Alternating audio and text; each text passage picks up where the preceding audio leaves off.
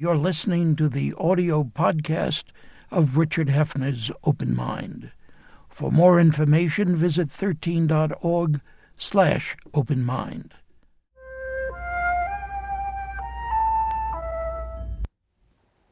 I'm Richard Hefner, your host on The Open Mind, and the title we've given our program today, Will the Tea Get Cold?, is the title the New York Review of Books gave to a recent review of several volumes about the arch-conservative Tea Party in contemporary America.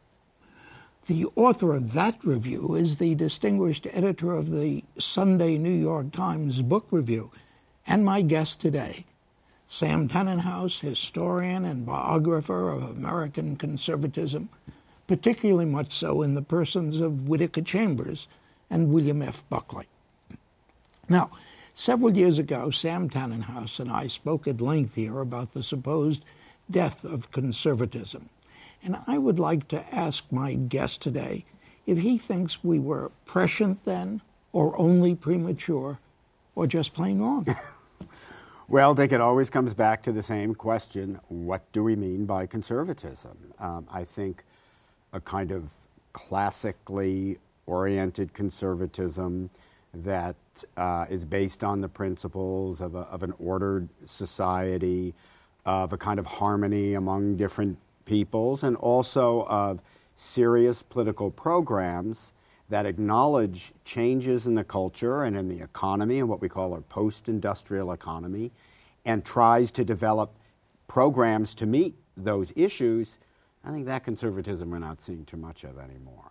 Now, there's another kind of conservatism, too, what some of us call movement conservatism, and that's really a kind of insurgent, populist protest against the ideas of governance, the value of government, and against what's seen by the adherents of the members of the movement, a kind of liberal domination of the culture, which I described in The Death of Conservatism, and which I think we're seeing very much around us now. So in that sense, the death of conservatism as a proposition may have felt a bit premature, but the lines of argument I tried to set forth now as a discussion of what has happened to conservatism in America, I think, is actually being validated in this election. What do you call what's happening these days? What do you call the Tea Party then? Well, that's a really good question. You know, a great historian, Gary Wills, wrote many years ago, he said, it almost doesn't make sense to talk about America and use the terms liberal and conservative, but they're the only terms we have, Everybody else uses them, we have to do it too. So I guess we call the Tea Party movement and its leaders and supporters and adherents conservatives of a kind. But, William Buckley had a useful phrase he used a long time ago in the very first issue of National Review, when he explained what the magazine was about. This was published in November 1955, and he used the term to describe himself and his colleagues, radical conservatives.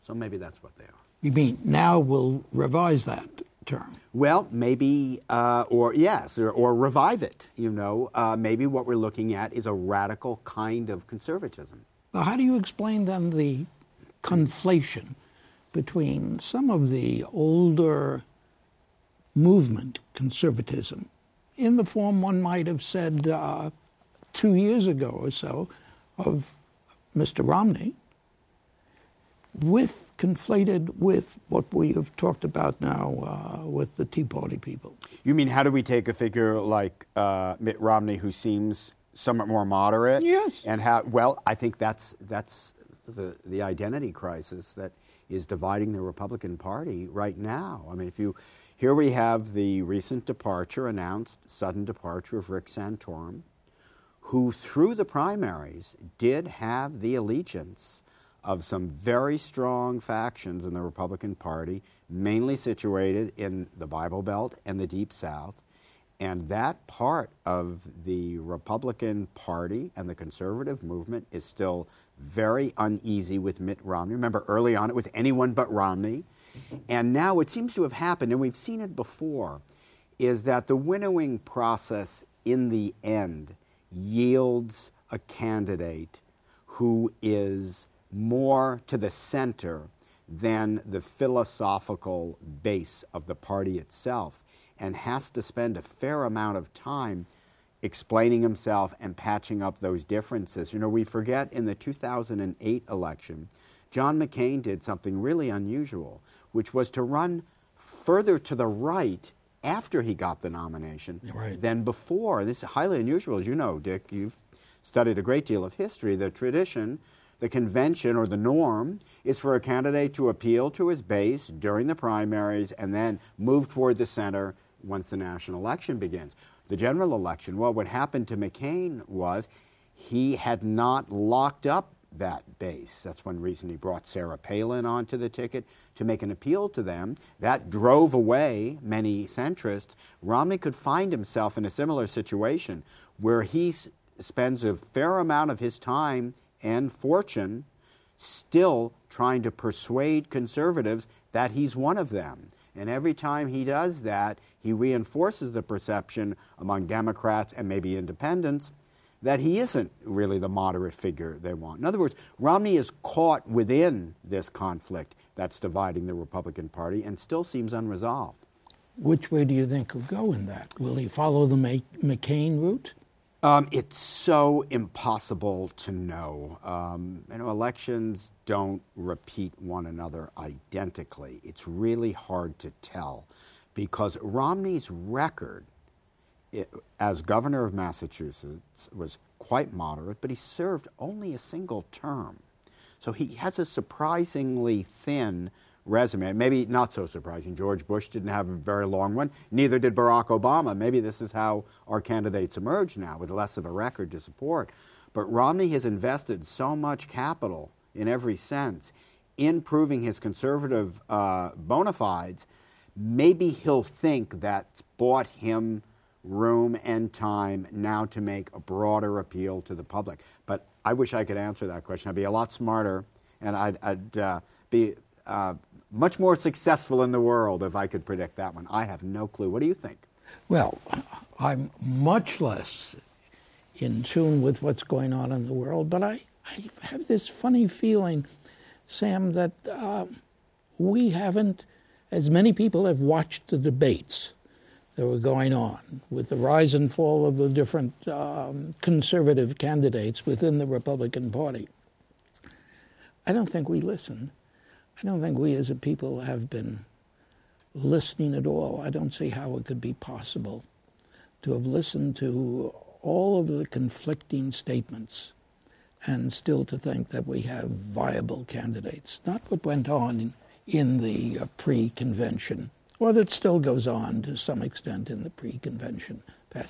How could Governor Romney make the bet that he could say certain things now when he had said the opposite not that many years ago, just a few years ago?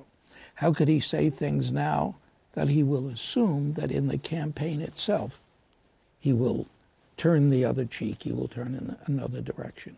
You think we Americans are paying that much attention intellectually? I would guess we're not. I mean, the sort of conventional wisdom is that much of the electorate doesn't pay attention until just weeks before the general election. So people like us who may hang on every word really form a pretty small segment of the population.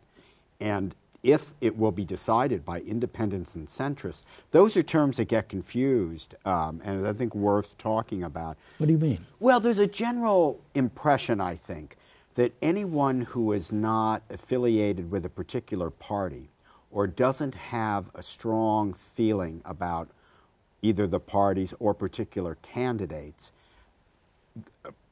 at a time, as the election nears, is someone who is making up his or her mind.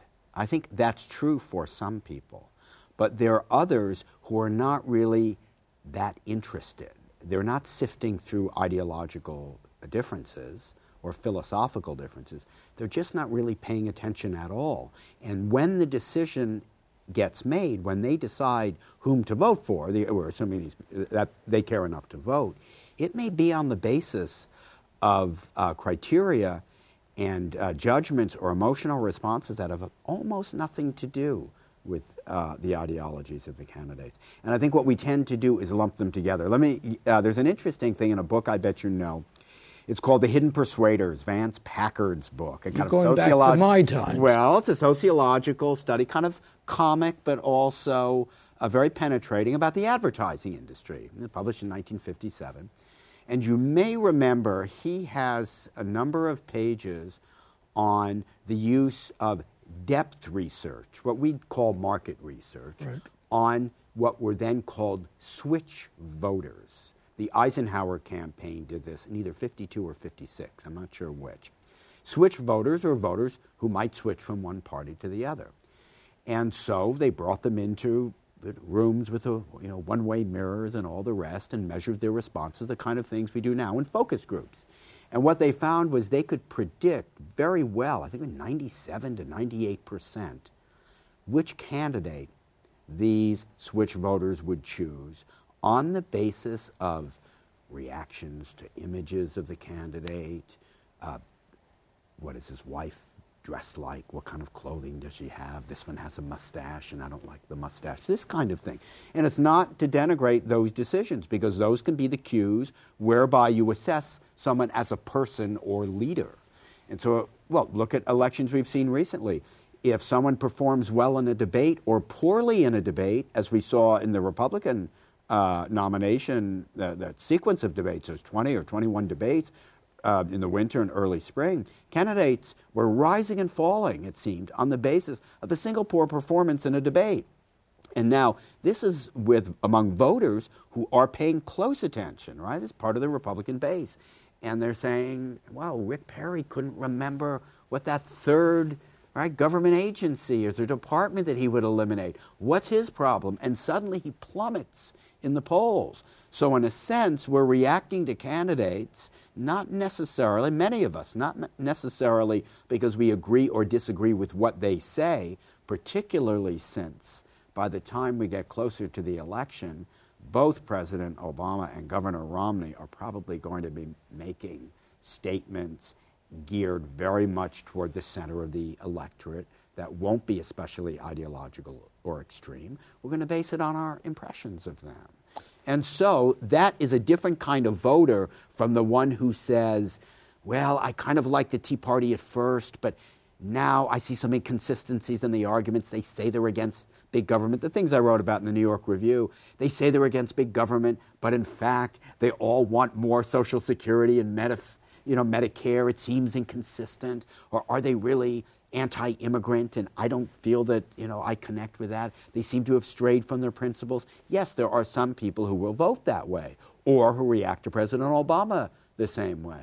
I thought he was a pragmatist. Now he seems like a great society liberal. Or I thought he was a great liberal, but he seems too much a pragmatist. Yes, there are some people who will vote that way. There are many others who are going to vote on the basis of entirely different impressions. So for those, if you're the candidate aware that that's where the outcome may hang in the balance, I really don't think you worry so much about whether something you said when you ran against Teddy Kennedy in 1994 contradicts something you said in a debate with Newt Gingrich and Rick Santorum in early 2012. I think they don't worry about that so much, but I could be wrong. I often am. Makes you worry about the American electorate? Well, it doesn't make me worry. It may make you worry. I think it's human nature is. Look, there's something. Here's a different approach to all of this, which you may not agree with. Former student of Richard Hofstadter may be appalled by this, although he was the first to see this, to write about how politics had become a form of entertainment, that of drama, of ritualized spectacle and drama. He wrote it in that great early essay on Joe McCarthy. But my point here is, the point I really want to make is that, well, maybe we shouldn't be paying or don't need to pay all that much attention to all the twists and turns, the small chess moves that decide a presidential election. Maybe in the end, there's the famous expression, we get the president we deserve, that people who are following their instincts, they look at one candidate or another and they say, I think this one has good judgment. This one will get us through a crisis. Or I trust him. I like him. Maybe that's not the worst way to do it. What are you, going back to will the tea get cold? Do you think they'll cool off? Do you think the Tea Party people, if you can identify Tea Party people, will cool off of the feelings they've had about Obama, for instance? Because so much of this was anyone but Obama, not just anyone but Romney. Yeah, that's a really great question. And embedded in it, Dick, is a really important point. We don't always know who the Tea Party people are. That the numbers of citizens who are active Tea Party members, a New York Times poll showed this a couple of years ago, seemed to be about at most 1/5 of the public. It's probably smaller now. And one of the books that I discussed in this essay on the Tea Party by the two Harvard scholars, Theda Skocpol and Marianne Williamson, says that actually the total number of activists is some 500,000 or 600,000 people. As I point out in the piece, that's smaller than your typical congressional district. So the number of activists, people who are organizing meetings or sending out mass emails or really getting closely involved in the vetting process for candidates and such, that's a pretty small group. Now there's a bigger group that's listening to the message, and I think that is the Tea Party message. And always we have to remember there is no Tea Party. There's just a phenomenon we call the Tea Party. That is, there are many, many different groups with different names. But the message of being skeptical of government spending and being kind of pro-business and anti-tax, well, that morphed pretty quickly into some other areas, as these scholars show. It turns out that many of those allied with the Tea Party who said they were getting involved in politics for the first time represent a tiny fragment, that there are others who've been involved in politics since the Goldwater movement of 1960s. Some of them have been Republican operatives. Remember Dick Armey, who was a Senate Majority Leader in the Clinton years, is the head of one of the big Tea Party organizations. So we have to parse out who all those different people and groups are. Already the rhetoric, it seems to me, has cooled down to some extent. We're not hearing as much of the really vitriolic anti-Obama language that we did in those first months. Remember the placards that showed him resembling the Joker on Batman, or some that were overtly racist, which is probably a small percentage, but there they were, and we all saw them and were concerned. I think most Americans would be. But over time, some of that has ebbed.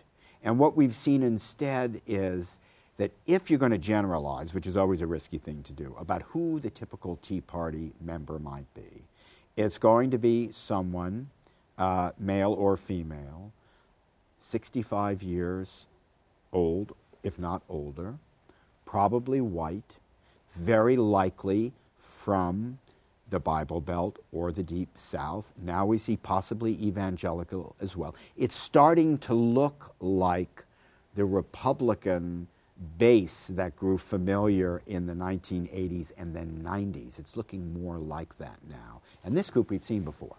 Race and religion. You seem to be dismissive of the notion of race. Oh, no, I think it's there. I think it's just more complex. Race. Complex? Yeah. Well, here's the thing. Because race in our political history is complicated. It's one thing for Strom Thurmond in 1948, when he ran as the Dixiecrat candidate, the states' right candidate, to declare himself a defender of segregation and an opponent of any sort of civil rights program, and actually win 4 states in the Deep South. It's a somewhat different, although not tremendously different thing, for Barry Goldwater in 1964 to seek out those same votes, get those same 4 states, plus Georgia, and then his home state of Arizona, and otherwise replicate Strom Thurmond's segregationist campaign of, at least as far as the votes and support went, because Goldwater himself had opposed the Civil Rights Act of 1964. Okay, that's one thing. When race evolves, racial tensions evolve in a more complicated way, and I wrote about this in The Death of Conservatism. Once the civil rights struggle migrated from the South up to the North and then across the country, so there were uprisings in Watts in Los Angeles in 1965, or riots in Newark and New York City, Rochester, New York, and also anxieties about housing, jobs, labor unions, something that of all presidents Richard Nixon tried to solve. He introduced affirmative action and labor hiring policies in Philadelphia. Once it becomes that kind of issue, you can say, well, these are racial problems, absolutely. But it's not the legalized, enforced, de facto racism of the Old South. It's the conflict among competing ethnic groups. It's fears about who goes to school where, who gets what job, who is going to be admitted to college, right? Who gets preferential treatment if that's what it is. So then the issues take on a more complicated kind of tonality. And I think at that point, rather than say, well, these are Tea Party racists who hate Barack Obama, you can say that, and there's probably some element of truth to it. I'm not sure it explains as much as it might if you step back and say, all right, this is a country that has not solved its racial differences and disagreements. There's no question about it. On the other hand, an African American got almost 53% of the vote in 2008. He pulled it from all sectors of the country. We're in a different place. Now, are there still racial animosities? Is there still hatred of a black man who's president? Yeah, there probably is. But does that define the perspective of many voters who don't like Obama, who maybe did vote for him in 2008 and are changing their minds, or who were exhilarated like the rest of us when he took office in 2009 and how those astronomical poll numbers, remember those first weeks? Or when Time magazine showed him looking like Franklin Roosevelt on the cover? Well, I think then it gets a little more complicated. Religion's another matter. I think you're really on point with religion. I think religion is a bigger part of our politics still than we realize. Well, that's a really good question. It's one I've been thinking about for the next piece I hope to complete for the New York Review of Books. I think it's religion that became the vehicle of the culture wars that the conservative movement has been so much about, really, since its origins in the 1950s. That is to say, part of Romney's problem, let's look at the Republicans for a moment.